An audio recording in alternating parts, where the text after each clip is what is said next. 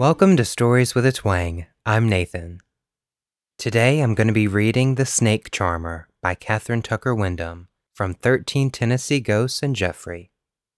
Sometimes on summer nights when moonlight softens the rough profiles of stone mountains, snatches of fiddle music drift from Fiddler's Rock.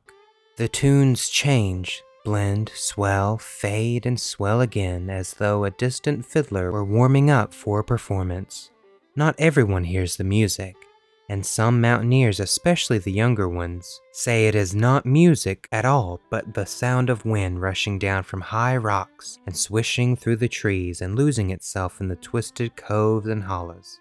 Others say it is only the music from record players or radios bouncing against the cliffs and echoing into the valleys. But other mountain dwellers hear the tunes plainly, recognize the distinctive style of the fiddle.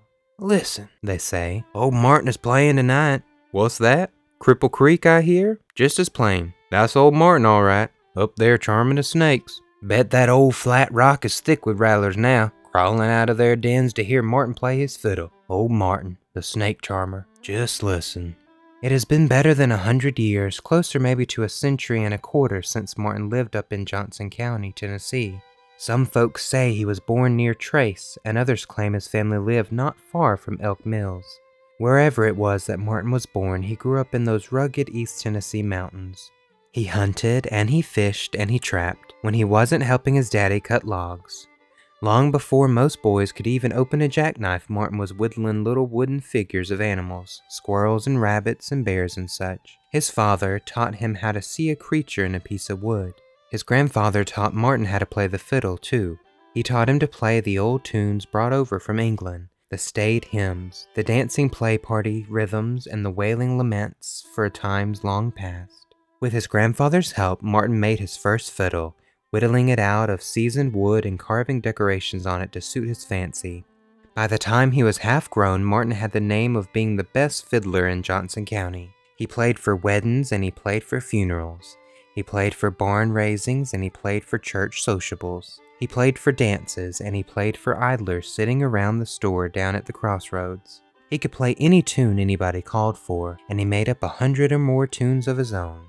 "The tunes are just sitting around in my head. I can hear them as plain as anything," Martin told folks who asked where he got his new melodies. Neighbors used to say that if a restless, fretful baby was brought within earshot of Martin's fiddling, the baby would quit crying and drop off to sleep as peaceful as he pleased. It was like magic. There was even some belief that Martin's music had curative powers, that it could make sick people well. Martin himself never made any such claims, though he was perfectly willing to go wherever he was asked to play for someone who was ailing. "Well, if my music helps them get well, that's fine. If it doesn't, at least maybe it'll give them a little joyful time." Joyful times were important to Martin. Up around Laura Bloomery, they used to say that Martin had the only singing mule in the mountains. They said Martin would be playing his fiddle while he rode his mule, riding bareback the way he always did, and every now and then the mule would bray in time to the music. Some folks even said the mule's bray was in harmony with the fiddle, and that anybody who halfway listened could recognize the song the mule brayed. That could have been true, maybe. When Martin played for dances, they say listeners forgot their rheumatism and their stiff joints and were out on the floor stomping up a dust before Martin had played 6 measures of Sourwood Mountain. "Even the preachers can't help dancing when Martin plays," they used to say. People at Pandora, some of them, swore that Martin hunted with his fiddle. He used to go into the woods without a gun or any kind of weapon, just take his fiddle, and in a little while he'd come out with his hunting sack full of squirrels. All his pockets would be full too, and not a one of those squirrels ever had a mark on them. Not everybody believed that tale, but just about everybody who heard him play believed that Martin was the finest fiddler in East Tennessee. Maybe he was the finest fiddler in the whole state. Middle Tennessee wasn't much known for fiddling, and not many Johnson Countyans had ever been as far away as West Tennessee, so they couldn't accurately judge. But in East Tennessee, where music was appreciated and respected, even the oldest fiddlers agreed that Martin handled the bow better than any music maker they had ever seen. Such praise didn't make Martin proud. "I can't paint pictures, and I ain't never made such success at farming, and I didn't do good in school, and I can't sing, not even as good as my mule can, and I can't make speeches, but the good Lord talented me at fiddling, so that's how I want to be remembered. Long after I'm dead and gone, I want folks to recollect how I played my fiddle." Well, one afternoon, Martin was sitting on the edge of the store porch playing his fiddle, entertaining the idlers, when Absalom Stanley rode up and tied his mule to a post by the steps. Soon as Martin finished playing the piece he had started, Absalom asked, "Martin, reckon you can charm snakes with your music?" Martin thought a minute, and then he said he never had once considered doing such a thing, and he didn't know if he wanted to try, and he wondered why Absalom would ask such a question. "Well, it's my boy Polk. He wants to know," Absalom said. "He brought his geography book home from school, and that book tells about men somewhere in India, I think it is, who play little horns and charm snakes, even make them dance. Soon as my boy Polk read that, he said, 'I bet Martin can charm snakes with his fiddle. Can you?'" Martin didn't answer right away. Nobody had ever asked him such a question before. He sat there on the store porch studying about it. He laid his fiddle across his knees and picked the strings with his thumb and forefinger while he thought. He picked those strings a pretty good while, not making any kind of a tune, before he said, "And charming snakes ain't an easy thing to do. At least I don't figure it is. Never heard of anybody around here doing it, but maybe I can. Bring Polk's book tomorrow afternoon and let me read about it. Then I'll see what I think." Then Martin took his fiddle and got on his mule and headed home. News about Martin's upcoming decision spread fast, and the next afternoon there was a sizable crowd gathered on the store porch. Martin entertained them with music until Absalom got there with Polk's geography book. Absalom handed the book to Martin, and Martin, though he wasn't the best reader in the county, read aloud the short paragraph about the Indian snake charmer. The men were quiet as a cistern while Martin read, but as soon as he stopped, one of them asked, "You reckon that's really so? Reckon them men do charm snakes with their playing?" "Must be so," Martin replied. "They got pictures here of a little old man squatting down on his haunches and playing a horn, and a funny-looking snake is reared up right in front of him, looking him in the eye. It must be so." He passed the book around for them all to see. "I just wish I could hear a sample of that tune the man's playing. I don't know whether it takes a dancing tune or a doleful melody to charm a snake."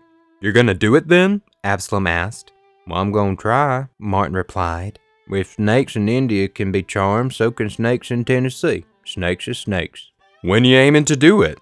"Tomorrow, I reckon. Too late today. Not enough daylight left. I'll set out in the morning, not too early, for that flat ledge up on the mountain.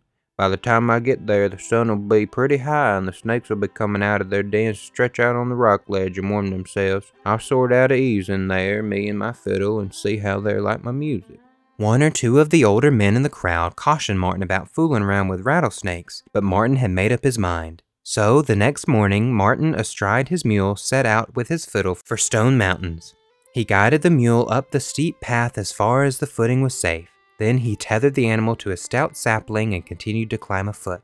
Martin climbed over rough boulders and skirted deep crevices brushing against clumps of rhododendron and laurel until he reached the flat ledge where he intended to stage his experiment. Then he settled himself on a rock, a big one shaped like a footstool, near the center of the ledge and began to play. He started off slowly, playing a gentle melody. Then he picked up the tempo, and he played a little louder, sort of coaxing the snakes out of their hiding places. Out of the corner of his eye, Martin saw a rattler ease out of a rock pile and glide toward him.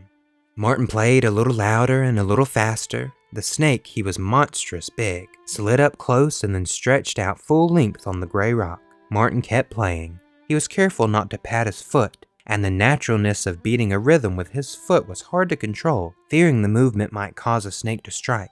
Only his fingers on the strings and his hand wielding the bow moved, and his eyes. They moved almost constantly as Martin watched the arrival of other snakes who came to share the concert. Pretty soon there was almost a dozen rattlers out on the ledge. They weren't exactly charmed, Martin decided, but his music had lured them out of their dens, and they were all still and quiet. Martin knew, having grown up in the wilds, that snakes have no ears, so it stood to reason that they couldn't hear the tunes he was playing, but they were attracted, he decided, not by the beauty of his music, but by the vibrations of the sound waves. After a while, Martin got tired. Even the world's finest fiddler can't keep playing forever. He was uneasy, too, not knowing what the snakes would do if he quit playing. He gradually slowed the pace and the volume of his music until it trailed off into nothingness. Then he eased his fiddle and his bow across his knees and sat there as still as the stone he had chosen for his stage. Maybe it was half an hour, maybe longer. before the snakes began to crawl away, heading back to wherever they had come from. Martin was muchly relieved. He didn't know what he would have done if they had decided to stay. But they did leave, all except one. That one snake and Martin looked at each other for a long time. Finally, Martin decided the snake was asleep. It's hard to be sure. A snake has no eyelids to close. Martin took a stout stick with a small fork on the end, and he quickly pinned the snake to the ledge. Then he crushed the withering reptile's head with the heel of his boot. He dropped the dead snake into his hunting bag, and he climbed down the mountain to where his mule was waiting. As soon as he got inside of the store, Martin could tell there was a big crowd waiting for him. "Well, did you charm them snakes?" somebody hollered. "Sure did," Martin called back. Martin sat on the porch and munched cheese and crackers. He hadn't realized how hungry he was. While he told his listeners everything that had happened, parts of his story he repeated half a dozen times. Then he showed them the snake he had brought back. "He's not so big. Most of them were a lot bigger," Martin said, half apologetically. The men stretched the snake out on the floor and the storekeeper measured it. 5 feet, 8 1/4 inches, counting the rattlers. Martin took the snake home with him, skinned it, and tacked the skin up on the side of the smokehouse to dry. He draped the brown rattlers down into his fiddle as a sort of good luck charm. At first, Martin thought one effort, and a rather successful one, to charm rattlesnakes would be enough. But it didn't satisfy the populace of Johnson County. Seems that as word about the snake charming spread, more and more people got interested in it. And it didn't fully satisfy Martin either. So he went back again. Again he played for the snakes, and again they responded to his music. And again Martin brought back a big snake quite dead to show off at the store. It finally got to where Martin was going up to that ledge 3 or 4 times a week to play for the snakes. He had a feeling sometimes that they were waiting for him, that they missed him when he didn't come. A story got started around the region, whether Martin himself told it or not is uncertain, that the snakes, at least some of them, got to where they would shake their rattlers in time to Martin's music. Anyhow, Martin kept giving those concerts for a long time. His whole smokehouse was covered with the drying skins of trophies he brought home. Then Martin got to wondering if the rattlers would come out to hear him play at night. He wondered about it for a week or two, and since there wasn't anybody to ask, he determined to find out for himself. One moonlight night, a warm night in early September, Martin followed the familiar trail up Stone Mountains to where the jutting ledge of rock formed his strange concert hall. It was Martin's last trip up that mountain. About daylight the next morning, a rider passing along the valley road heard a mule braying in a peculiar way. He found Martin's mule tethered on the slope of the mountain where Martin always left him. A search party found Martin's body lying on the trail, about halfway down the mountain. Fang marks, more than 24 of them, poked his swollen hands and face. His fiddle was lying beside him, but the bow was missing. While some of the men took Martin's body home, a few others continued to climb up the mountain to look around the ledge. These searchers found Martin's missing bow lying beside the round rock where Martin sat during his concerts. Nobody is fully certain what happened. It appears that Martin got careless, just for an instant. He must have dropped his bow, reaching down in the shadows to pick it up. He knew better. He momentarily forgot the deadliness of his audience and been bitten by a rattler. Other reptiles joined in the attack, thrusting their fangs into the hands that played for them, had tried to charm them. They still talk about Martin up there in East Tennessee. His performances gave the name to the ledge high up on Stone Mountains where he played to the snakes. Fiddler's Rock, natives call it. And on summer nights when fiddle tunes drift softly from the isolated heights of Fiddler Rock, folks who hear the music recall Martin and his music. "Listen," they say, "listen, it's Martin playing his fiddle to charm the snakes. I reckon he'll be playing up there forever." Alright everyone, so I hope you all enjoyed The Snake Charmer by Katherine Tucker Windham.